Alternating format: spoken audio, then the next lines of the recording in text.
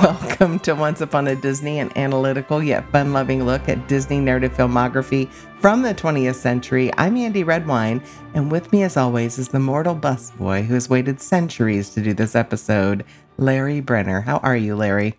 I'm good. As longtime listeners to the podcast know, I am a cat with human intelligence, having been cursed by witches centuries.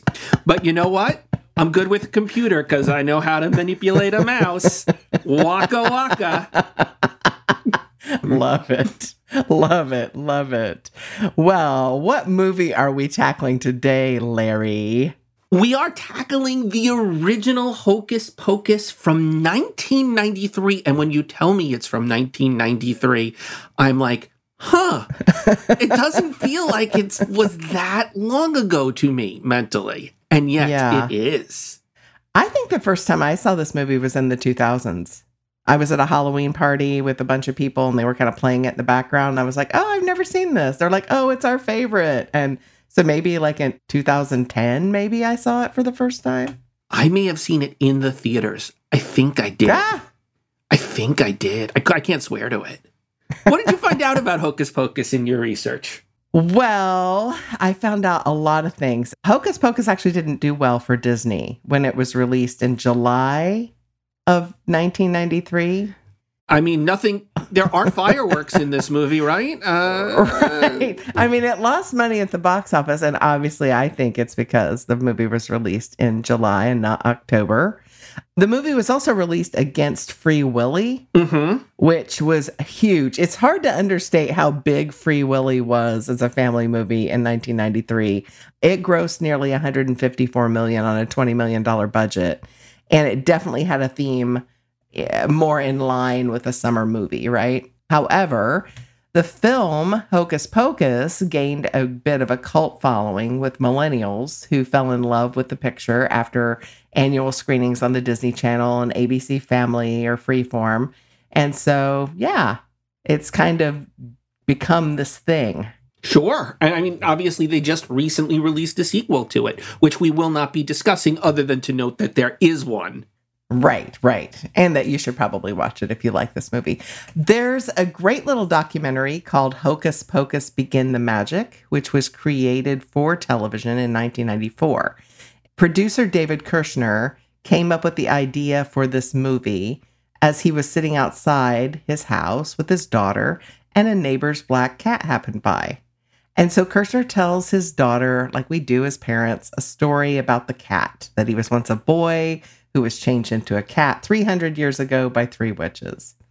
And it got Kirshner's wheels turning. So he gets a pitch with Disney, and before the pitch meeting, he turns the meeting room into this Halloween spectacle. He suspends brooms from the ceiling. He got the kids in the neighborhood to draw pictures of black cats, and he cuts this slit into a 15-pound bag of candy corn suspended above the table so it spills out during his pitch. When the Disney executives arrived, Kirshner explains his idea for the movie, pulls all of his stunts, and as he leaves and heads for the car, one of the executives bolts out of the office building, runs out after him, and begs him not to take the pitch anywhere else, that Disney was indeed on board. And then said, we will release 4th of July weekend. Right. Sorry, I'm still hung up on your first fact. I know, me too. So Omri Katz, who plays Max, gets this part because Leonardo DiCaprio turned it down to play in What's Eating Gilbert Grape. Okay. So, yeah. And Katz, if you dig into him a little bit, he also played J.R. Ewing's son on the hit TV show Dallas. He plays John Ross. Oh, wow. Yeah. So that was kind of cool. Also, Gary and Penny Marshall make uncredited appearances in this movie. Gary as the Master Devil and Penny as the Medusa Lady. So they're sort of the neighbors. They are great in this. They're fantastic in this. And it's just so brilliant. So good. I didn't want to leave that house. I was like, let's stay. Sure, witches, but let's stay here. Well, they're just so terrific as actors. Mm-hmm. So when asked in a Reddit thread about the cult status of Hocus Pocus, Bette Midler wrote, "Shocked. I'm totally shocked. All of us are just stunned. Kathy, Sarah, Jessica, and I have talked about it. We are totally thrilled to death because when it came out, it laid a tiny bit of an egg, so we didn't expect much. And now look at it. October is Hocus Pocus month. That's pretty great. I thought it was awesome. Cool. Shall we get into plot? We surely shall. Okay, I'm gonna be snarky here. This may be the first conversation that anyone has ever had about the plot of Hocus Pocus. Because I'm going to tell you, viewers, I have come to the conclusion that this story got made up as it went along. There are great parts of this movie that I really, really enjoy, but I get not lost in the weeds, but you'll see. We'll do it. So let's start, as we always do, with the Manish Tana. And we are asking why this movie begins exactly where it begins. And this, I hear Andy like taking an intake because she's ready. Go for it, Andy. Why does this movie begin where it begins? Well, I don't know why, but I know what. So tell us, where does it begin? What? Yeah. So it begins with a traditional storybook opening, right? We have the expository prologue almost, and in a lot of ways, like we've had in other movies, like Disney movies, like Cinderella or Sleeping Beauty, right? Sure. But so we meet this boy, Thackeray Banks, and he is trying to prevent the Sanderson sisters in 17th century Salem from draining the life force of his sister Emily. And the town ends up executing the sisters by hanging them, right, for the murder of Emily and Thackeray. But before they're killed, Winifred casts a spell that will bring the witches back to life on All Hallows Eve if a virgin lights this black flame candle. Oh, and Thackeray's turned into a cat in there somewhere, too. And made immortal. Right, yes. Will be a cat forever. So that exposition happens in the first 12 minutes of this movie, and then we're in a classroom hearing a high school teacher talk about the Sanderson sisters and Halloween. Before we get there, because that's the Manish Tana, we begin with the story of what happened centuries ago in Salem, right? Right. And so the question is, do we need to see this? Why did they want to start us here? And I'm going to argue both sides of this for a little bit. So on the one hand, I would argue we need none of this. Not one bit of the time in Salem, because we could just start with Max poo-pooing a story about witches, and the first time we see the Sanderson sisters is when he summons them in the house. We could do that, and the fact that the cat can talk, all we need is the cat to say, yeah, I crossed the Sanderson sisters. They turned me into a cat and made me live forever. We don't need 12 minutes of this. Right. So why have it? And the answer that I've come up with is at this part of Disney movies, at this time, and even to a degree, Disney used to do movies where they did a long wind-up to the thing you wanted to see.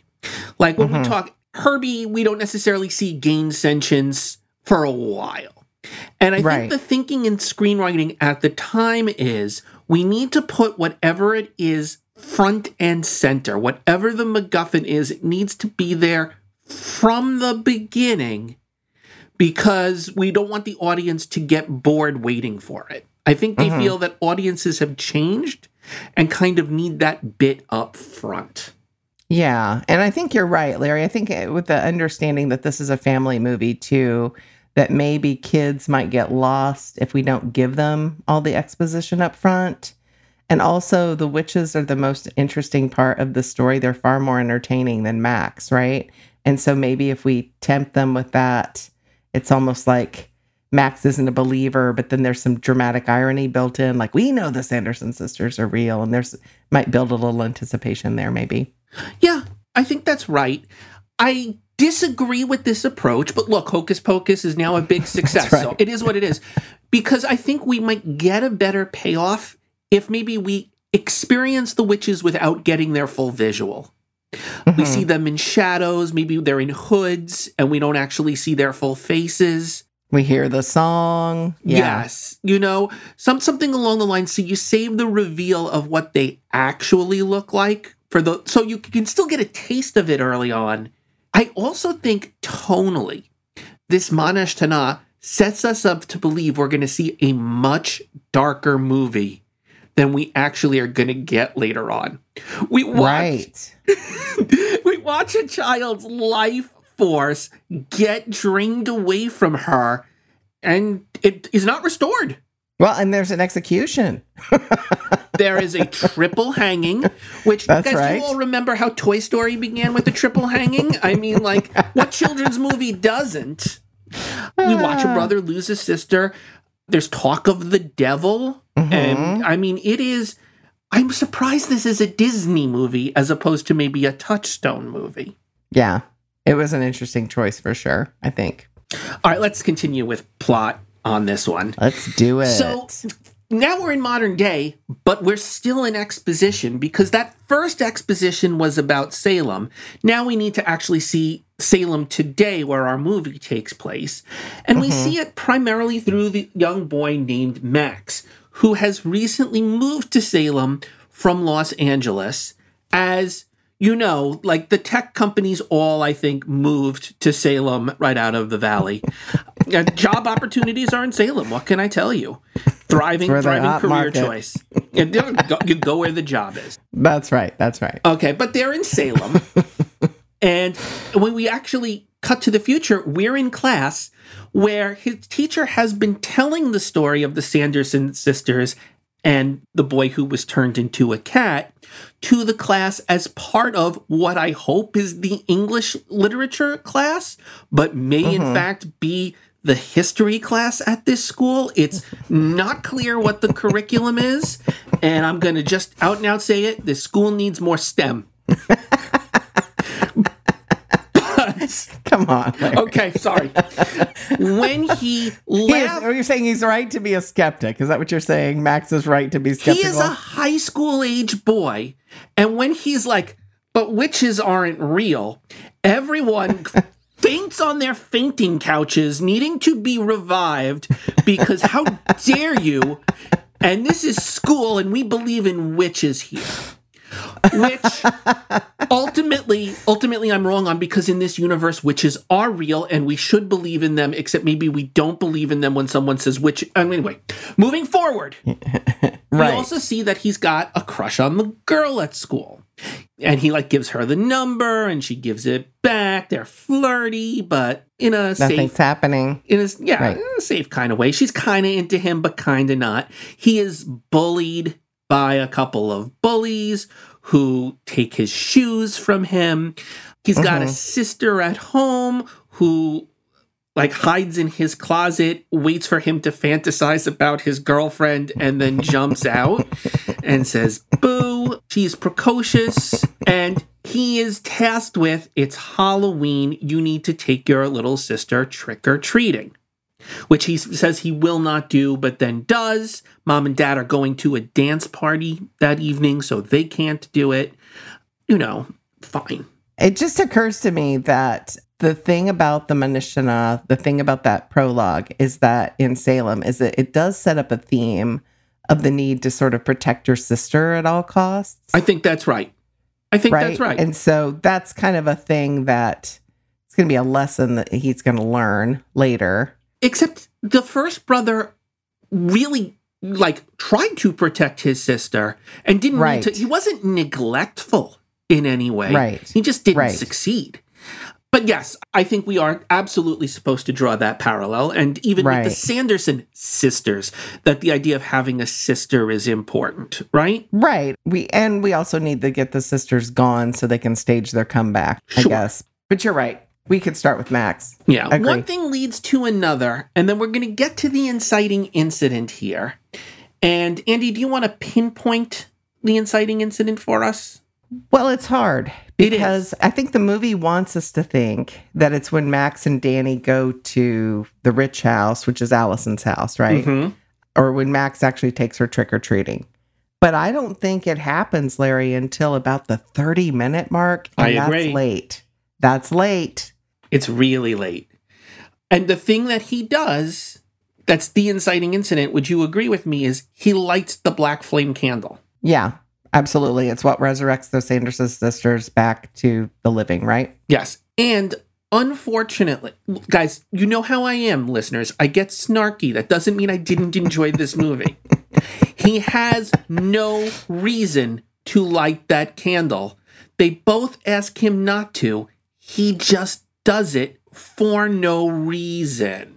And see, that's the thing that I wish we had in the exposition of Max's character. And we can talk about that more when we get to character. Like, why does Max make the choices that he makes? Right.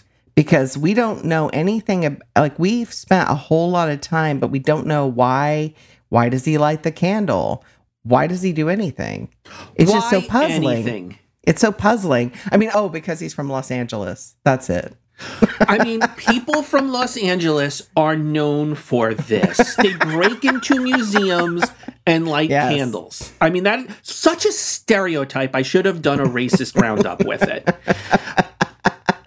But it is. He lights the candle. It brings back the Sanderson sisters. They reemerge on the scene. They kind of capture his sister, but he manages to get everybody free by tricking them into magic, calling something the Rain of Death. He lights his lighter. The sprinkler system goes off. They believe that they're going to die in the rain. They run. They meet the talking cat. Talking cat leads them to the cemetery, which is hallowed ground. The witches come after them. They almost capture them. They escape the witches. And most of the plot is the witches almost capture them. They escape the witches. It happens again and again in various different locations. At least 3 times. Danny is kind of caught by the Sanderson sisters, right? Repeatedly. They also, and this is an important plot point, they have stolen the book, which is the only way that Winnie, the leader of the Sanderson sisters, knows how to cast the spell that will make them immortal.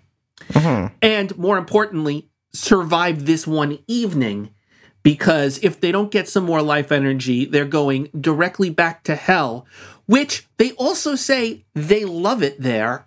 I'm a little confused about the stakes. Right. So the witches do a bunch of things. They summon the zombie boyfriend that was the lover of both Winnie and what's Sarah Jessica Parker's witch name? Sarah. Sarah. Oh, it's hard to remember.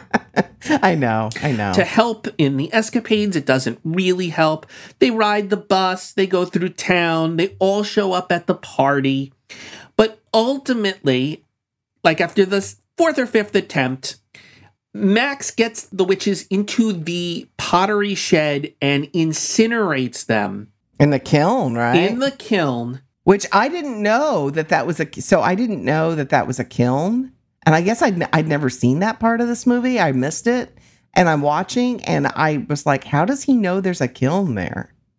Again, like he's new to this school. Like, how does he know? Very clearly an arts-based school with no STEM. They don't have a science lab, but they do have a pottery kiln. And the budget, I want to go over the budget. I want to go over the budget, the curriculum, the objectives. I want to talk about the school administration, all of it. But the payoff, I mean, that's a payoff, right? And so it would have been really great to see him like in pottery class or like maybe that's his thing. You know, maybe he's being bullied because he likes art or whatever. I mean, it seems so simple. But there's a lot of payoffs with Max, like with the setting things on fire and the sprinkler system comes on, right? Like that feels like a payoff.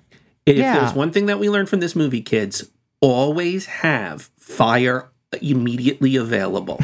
You never know when you're going to need to defend yourself with the pure elemental force of fire. And that's one to grow on. Yeah, it is. So the more you know. So the setup, though, there are payoffs for how Max acts in this rising action, how he thwarts the witches. But I want to see that set up so that it's like, oh, of course he does that. That makes sense. And I'm with him, as opposed to just this sort of, like you said earlier, it's sort of putting words in your mouth, but it's sort of a patchwork of different scenes together that don't really gel. Like they don't really follow each other. It's just, oh, we should write a scene where he does this. Oh, we should write a scene where he does that. And they don't really, the setups and payoffs just really aren't there. you have to do a lot of shrugging. And I'm like, I guess this is how it works. But Right. you don't see it coming necessarily, not because it's a twist, but just because you don't know what the rules are at any given point. Correct. So this movie does something that I think the last time we saw a movie do this was Herbie Rides Again. It has a false climax and then a real climax. The movie leads us to believe that the Sanderson sisters have been destroyed because we saw them burn up and we saw them turn into smoke. And movies have trained us that that really is like the end. When the witch melts in The Wizard of Oz and she's a puddle, you don't expect her to reform. They go back to the house, they adopt the cat and make him a member of the family. They all fall asleep together. But it turns out the witches aren't dead. They have the ability to reverse film and have the smoke go back down into the chimney and reform and emerge from the pottery shed unharmed, but demoralized because they've completely lost track of the book and have decided they're just going to go back to their cottage and wait to die, more or less. They're done. They're grasping at straws. They're going to try to come up with the potion, but they don't remember how to make it. Right. And the reason they're doing this, I mean, you mentioned the stakes earlier, but I think the stakes for them is they want to be beautiful again. They want to be young again. And so if they can extract the life force of a bunch of children, then they can be young again, right? And if by dawn they don't get any life force, they go directly back to hell. We've been told that too. Back to hell, and they're just ugly. Which again, whatever. they like. They like hell. But so I'm not sure But why. maybe they don't want to be ugly in hell. Maybe hell is a nice place to visit. If you're pretty, right? You want a summer home in hell, but you don't want to claim it as your primary. You want to be registered to vote in Salem because that's where your vote matters. The elections in hell are rigged. Rigged. All rigged. Yeah. Okay. Man, I am in a mood. This is so great. Okay. I love it. Okay, so the climax. But that's the false climax. But in fact, the witches still don't know how to get there. And Winifred's like, book, give me a sign. But the book doesn't give a sign. Yeah. Back at the Denizens' house, Allison says, you know what? I feel bad for this cat boy. Why don't we open up the book? And Max says, well, we were told not to open up the book. And she says, yeah, but the witches are dead. Let's open it up. They open it up and suddenly orange light floods the sky. And now the witches are back on the hunt. Yeah. And guess what? They know where the book is, right? They kidnap his sister again. And they get the book. So this is the new climax. It's the final confrontation-ish between the witches and Max and Allison and Danny. But even within this final confrontation, they get the book and Danny back. And then, you're never going to believe this, Andy, the witches capture his sister again. Right, because she leaves the salt circle and Again, they capture her. Yeah. And with one more kidnapping, she gets a free pizza. That's how it works. She's got one more card on her stamp. So Max decides to get the potion. He gets what little bit of potion they have left. I'm going to zoom us through this because I got to. Yeah. He decides to drink it so that they can't suck the life force out of his sister, but can suck the life force out of him. Right. This is the big climax, but it actually turns out he's outsmarted them because he goes to... it took me a while to figure out why Winifred was turning to stone in that particular area. And it's because it's hallowed ground, which we've been told they can't stand on. Right. And she doesn't realize she's standing on it. I didn't know that hallowed ground turned witches into statues. But now you know. But now you know. I don't know what to say about that. I mean, eventually that stone does turn to dust too. I mean, it explodes as well. So. I also forgot the whole thing. The zombie is now on their side. That happened too. He switched sides. You think you know a guy, you bring him back from the dead as your slave, and he still turns on you. Bam. Guys, is this really about how men can't be trusted? It may be. It may be. All right. So the climax would be then final battle, sun rises, Winifred can't suck the life out of Max. Sanderson sisters turn to stone and dust, right? Yes. Would you call the rest of this falling action? The rest of it is falling action. Even though it has some emotional gravitas, right? I'll tell you, the one place where I did get teary was when the cat was dead. And not when he was dead, but we see the ghost of the boy, and the ghost of his sister comes and says, I've been waiting for you all this time. Oh my gosh. I started to, like, my eyes got moist, and I'm like, why am I this person? Why am I letting this movie...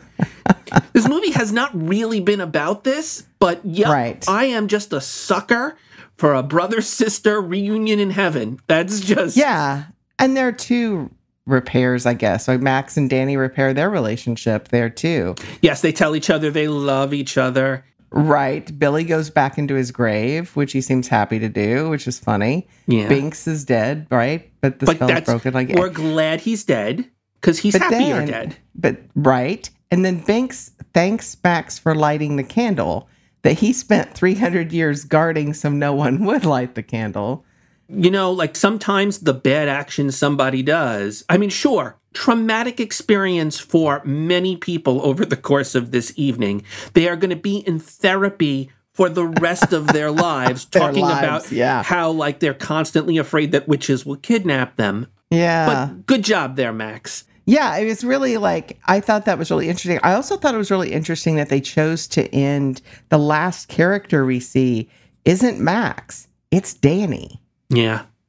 And then we see, of course, the gates, and then, we get the credits. But I was like, how interesting that was a choice, because you would think if Max is the protagonist that we would end on Max as a changed person, right? And actually, we don't even end there, because we go to the credits and we see all the parents who have been magically enchanted into dancing all night have stopped dancing and are now heading home.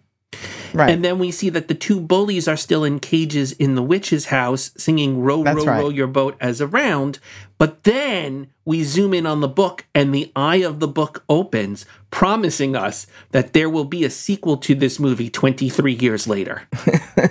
That's right. That's right. And they delivered on that promise. We just had to wait. We are the Immortal Catboys, waiting between Hocus Pocus sequels. And that is the plot, Andy. So the characters of this movie, we have Maximilian, or Max Dennison. It kind of bothers me, I will say, when we have a script, we should probably pick one name and stick to that one name, unless there's a reason for changing that person's name that is plot relevant. That's just me talking. Yeah. Omri Katz, who plays Max, the kid hero. I mean, he's just sort of a normal adolescent who apparently knows how to defeat witches. And again, I'll say it again, like with all the exposition we get, we don't know much about this guy. I want to take a moment just to delineate between two things, because I believe this to be true about everybody that we talk about in this movie. The acting is what makes this movie. The performances delivered 100% are fantastic. Yes. I think Omri is good in his role. I think the little sister is amazing. I think Allison is great. I think there is so many good performances here that when I talk about the things I don't like about the characters, it should not reflect upon how great the casting is. Amazing. Oh, yes. I mean, it's outstanding. And they make this movie, like they create a world that doesn't exist on the page as you read it. I wonder, though, Andy, like, I love that this movie is set in Salem. Yeah.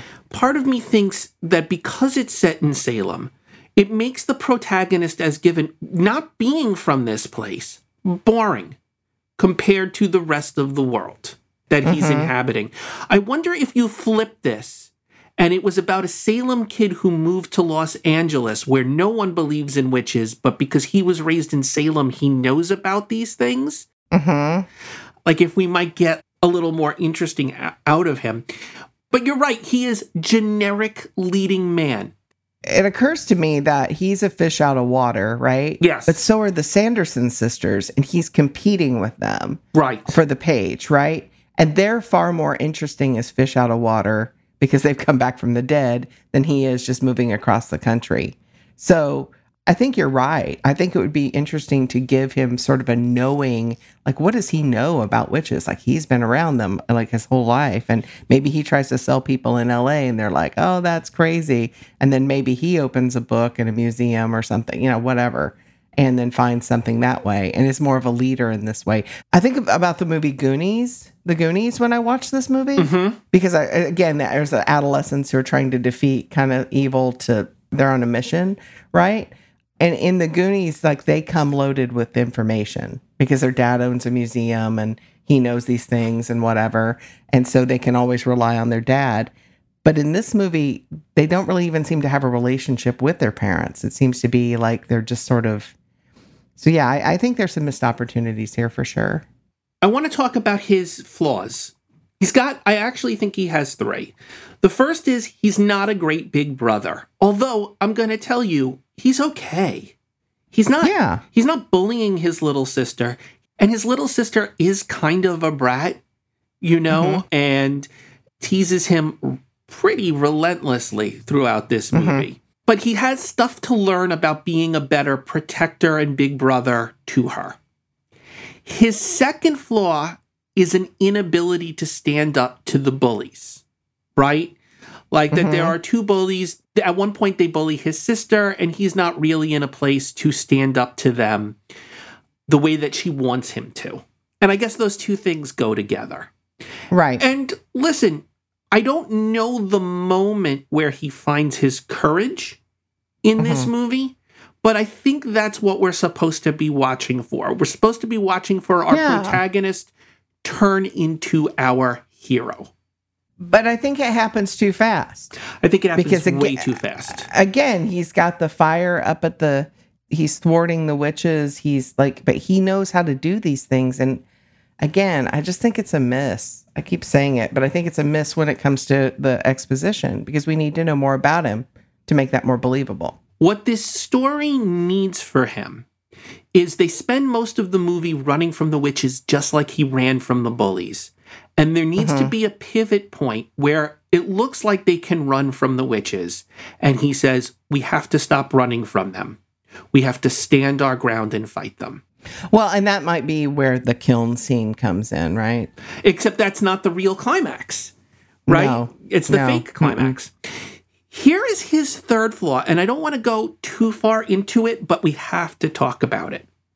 Max's third flaw is that he's a virgin. Yeah. It is repeatedly said throughout this movie. Constantly being made fun of that he has not had physical relations yet. And he's 15 years old. He's 15. Yikes. At one point, he talks to someone who he believes to be a police officer, and the police officer says, "You're a virgin? Really?" Yeah. I mean, it's, The candle had to be lit by a virgin. Like, they just keep, to the point where I was watching this with my youngest son, and I kind of regretted it because he got really fascinated about, like, what is a virgin and why is that and they are shaming him throughout this movie for his virginity. We get to the climax where he drinks the potion and Winnie starts to try to suck the life from him, but she can't. And in my head, I thought to myself, oh my gosh, he's about to say to her, it's not working, is it? You want to know why? I'm not a virgin anymore. Right. Which, I mean, we saw him go to bed with Allison and they were cuddly. It didn't look, there's nothing pornographic or lustful. It's a very chaste super sweet sleeping scene. But I'm just like, his sexual status is such an important plot point in this movie. And even as, like, the ghosts are leaving, they're like, thank you, virgin boy. They, like, get one more, like, you've never had sex thing in it. I don't think they're celebrating his virginity. I think they're shaming him throughout the movie for it. And it is weird for a Disney movie. It's super weird. It's super weird. That is my one, like, I think this movie's fun and watchable, but It is fun and that always kind of makes me kind of ick. Gives an ick factor. And it's just not that funny a joke, honestly. No, it's not. It's not. If he was 25, maybe that joke would land a little bit better. I still don't love it. If it was Steve Carell and this was the 40-year-old virgin fights the witches, which, by the way, let's just call it, that'll be my pitch. No, it won't. Like that... Although that mashup is like now in my head, but it's just, it is a weird thing to have as a flaw for your character in a Disney movie. And Correct. That's what I have to say about Max. Just seems off brand, doesn't it? It All really right. does. So Danny Dennison, who played by, I think, amazingly by Thora Birch, she's the wisecracking little sister. She has no filter. She's attacked by the Sanderson sisters on 3 separate occasions. She's always defiant. She never gives in. The thing I think that's most touching about her performance is the time when she leaves the salt circle to get Billy's head back for him. Yeah. She leaves that moment, like she's protected and she's taken care of, but she leaves it because Billy's hurting, and I think it's really sweet. And I mean, she's when the cat dies and she's very sad. She has great moments in this movie, and I think she just really carries it off really well. And I would argue she might have better moments than Max does, and more exposition than he does. My favorite moment for her is when the witches have suddenly summoned and she's in a witch outfit and they find her because she's a child and they know she's a child. She goes, "Oh, sisters, I am the ones who summoned the..." Like, she immediately comes, it doesn't work. Yeah, no. And it doesn't work. It should work, because later on they are going to see other kids in costumes and believe them to be what they are in their costumes. But this time it doesn't work. But I thought, like, good for her. She had a strategy right away. In her scenes with the Sanderson sisters, she holds her own and is a strong scene partner for them. I would not be as strong a scene partner for Bette Midler if she was staring at me the way that she's staring at this little girl. Yeah, she really has chops and makes it and holds her own. It's great. Let's talk about the Sanderson sisters. We have Winifred, who is played by Bette Midler. We have Sarah, played by Sarah Jessica Parker. We have Mary, who's played by Kathy Najimy. What do we think? The movie is inconsistent about whether we're supposed to fear them or not, I think. They are fun. The scene that has absolutely nothing to do in the plot when they are in the house where they think they're in the house of the devil is an amazing Comedy scene. gold. Comedy gold. I wouldn't mind a movie that was more focused on that. These witches out of place, out of their time. And I do think we're supposed to parallel their sibling relationship to the sibling relationship between Max and Danny. Yeah. Where they are kind of protecting each other. It does seem like one sister is way more dominant over the other two. But you would expect at a certain point in the movie for their sisterly bond to be exposed as false because they are not capable of truly loving each other the way Max and Danny do. Interesting. They may be more powerful together, and that's why they're together. But what I wanted to see happen, and there are hints that it might, I wanted to see signs that conflict existed, resentments existed between them, and that ultimately what was going to tear them apart was that there would be only enough potion for one of them to live, and then they'd start fighting amongst each other to be the one who survived. So interestingly to me, I was just thinking about this as you were talking, but there are 3 of them, right? Yes. And in a way, they're kind of like the female witch versions of the Three Stooges, maybe? I could see that. I mean, you have kind of the Moe character who's clearly in charge and drives everything, and then you have kind of this brainless... Curly. And then you have this right? But then you also... Mary, I would say, the one that's able to sniff out children. She's definitely the comic relief in a curly kind of way. So it's kind of funny to me, I guess. I think so. There's like a big hint that there was an issue between Winifred and Sarah. Winnie and Sarah. which was about that zombie boyfriend who was supposedly Winnie's boyfriend, but Sarah stole her from him. And it feels like that's something that could have resurfaced and drawn a wedge between them. I think what's missing is conflict. There's like a lot of like bits, but there's no real conflict. And there's opportunity for that because look at Sarah. She's this kind of brainless beauty. I mean, you could easily say there's kind of a dumb blonde trope or whatever, but she reminds me a little bit of like Shakespeare's Ophelia, where she's childlike and mad, but she's also very dangerous. And she sings these lullabies to lure children. That's her kind of superpower, I guess. And it'd be interesting to see Winifred and Sarah in sort of a head-to-head battle over the potion, right? I think all three of them need to be at each other's throats, fighting for that one little bit of potion that'll let them survive. Yeah. I think that's where the movie is supposed to go. I have not seen Hocus Pocus 2, viewers, so if it happens there, I'm blind to it. I'm not aware of it. I've seen it, but I'll shut my brain off to it. But yeah, it's an interesting thing. So let's talk about Allison a little bit. She starts by saying, I don't want to have anything to do with this. We shouldn't break into this place. We shouldn't be here, and then, we should open this book because, they're dead. It's interesting to me. It's kind of an interesting arc for her. I guess. I mean, one of the things about some of these choices is they're not necessarily choices that come out of character. Yeah. And some of the discoveries that happen don't come out of character necessarily either, I think. I honestly wonder if that moment would have been better if Danny had been the one to open up the book instead of Allison. She's the youngest. Yeah.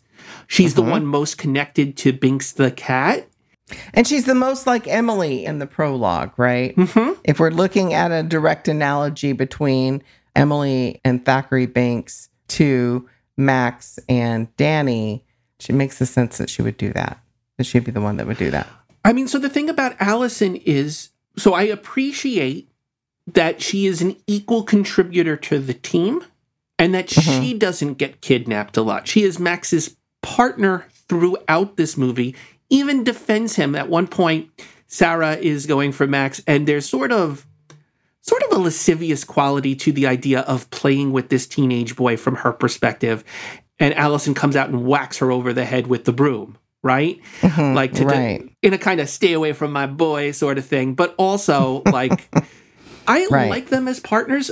I wish they kissed. There's a scene where they almost kiss, but we never, and it gets interrupted by, the witches kidnapping the little sister or whatever. But I would have liked a kiss. I always like a kiss. Okay. So, William Billy Butcherson, do we need him? No, we don't need him at all. If he existed to cause conflict between Winifred and Sarah, I think it would be great. But I don't know why I have no idea why he's in this movie. Okay. I've got a theory. Okay. All right. I think William Butcherson and Thackeray Binks were originally one character.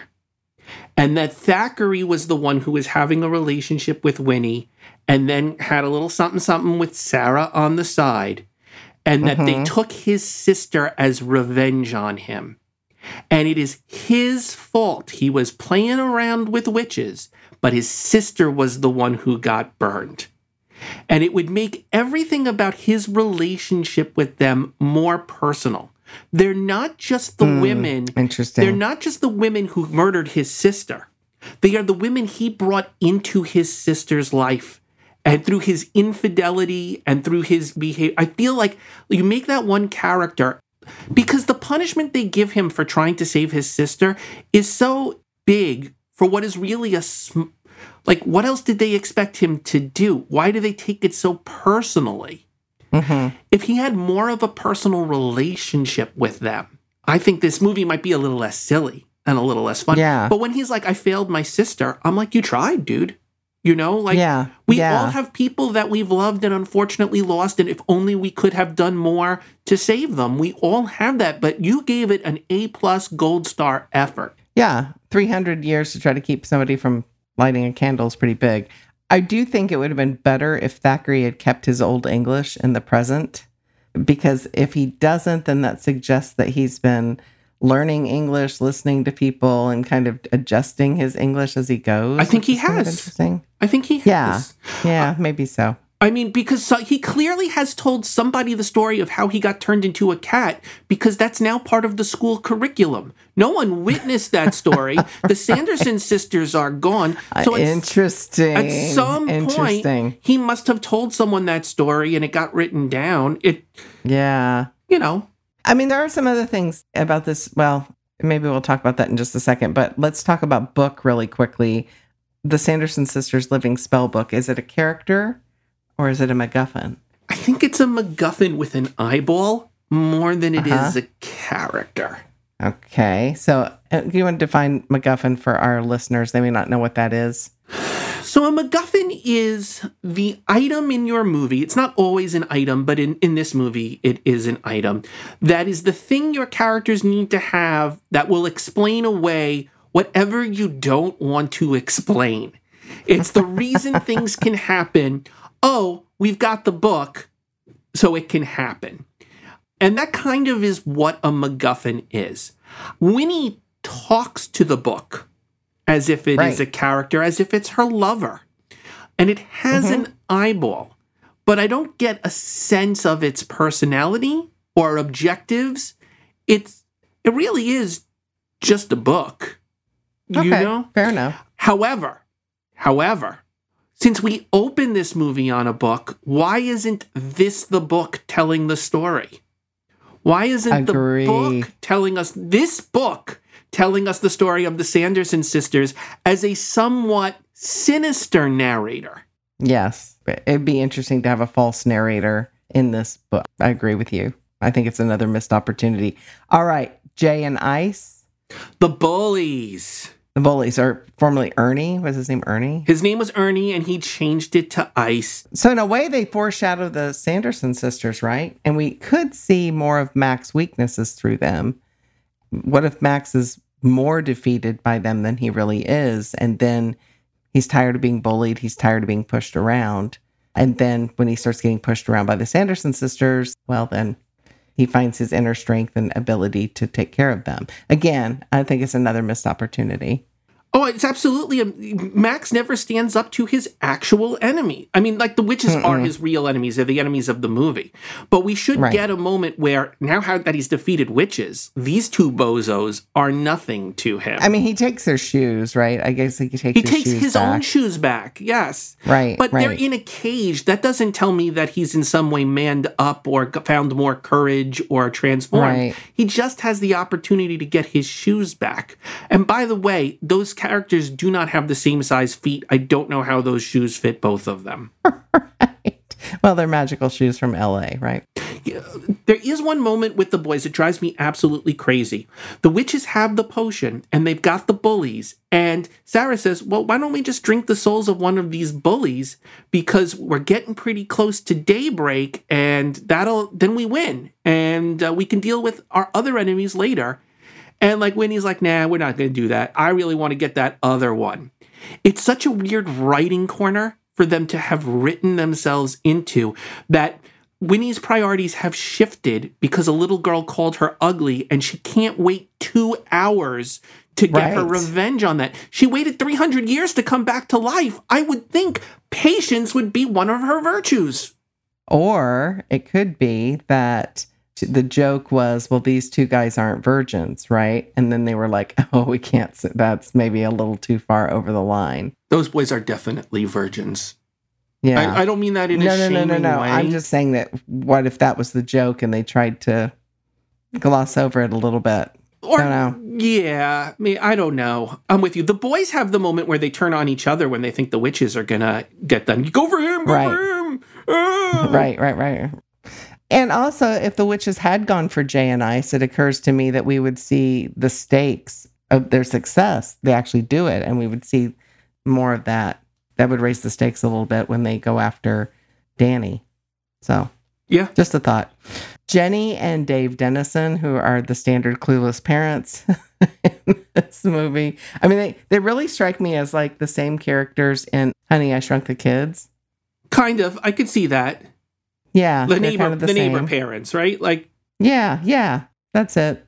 I don't even know why they bother to try to tell their parents about the witches thing as if they'll be believed. We all know they're not going to be. Yeah. You know what would be great to see in a movie at some point? Because look, if my children came running up to me, terrified, shaking, witches are after them.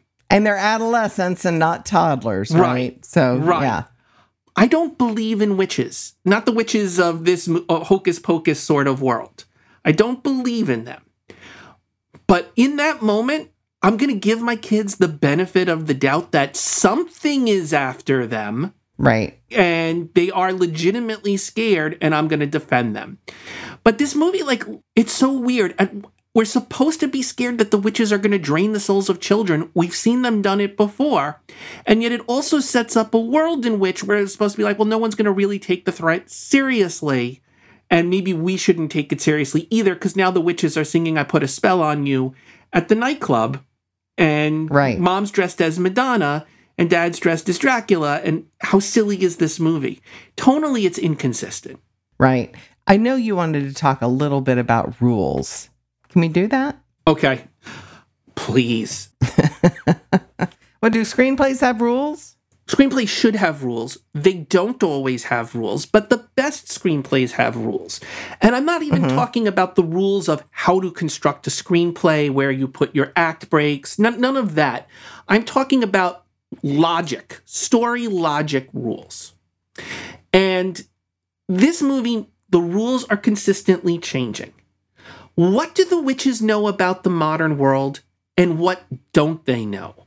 They don't know what a bus is, right? But when they get to the nightclub, they're not really fazed by all of the things that they see there. Right. Sometimes they adjust very quickly to the idea of, they're like, oh, this kitchen is a torture chamber. But at other times, they can be in the school and not constantly be a fit. Sometimes they're fish out of water, and sometimes they're swimming just fine. Right. Do they need the book to cast magic? And the answer is, I guess sometimes they do, and sometimes they don't. They don't. Right. Do they need brooms to fly? Well, apparently, you don't need a broom to fly. You can use a mop to fly. You can even use a vacuum cleaner to fly. Vacuum cleaner. Right. So what is it about those objects that make witches fly?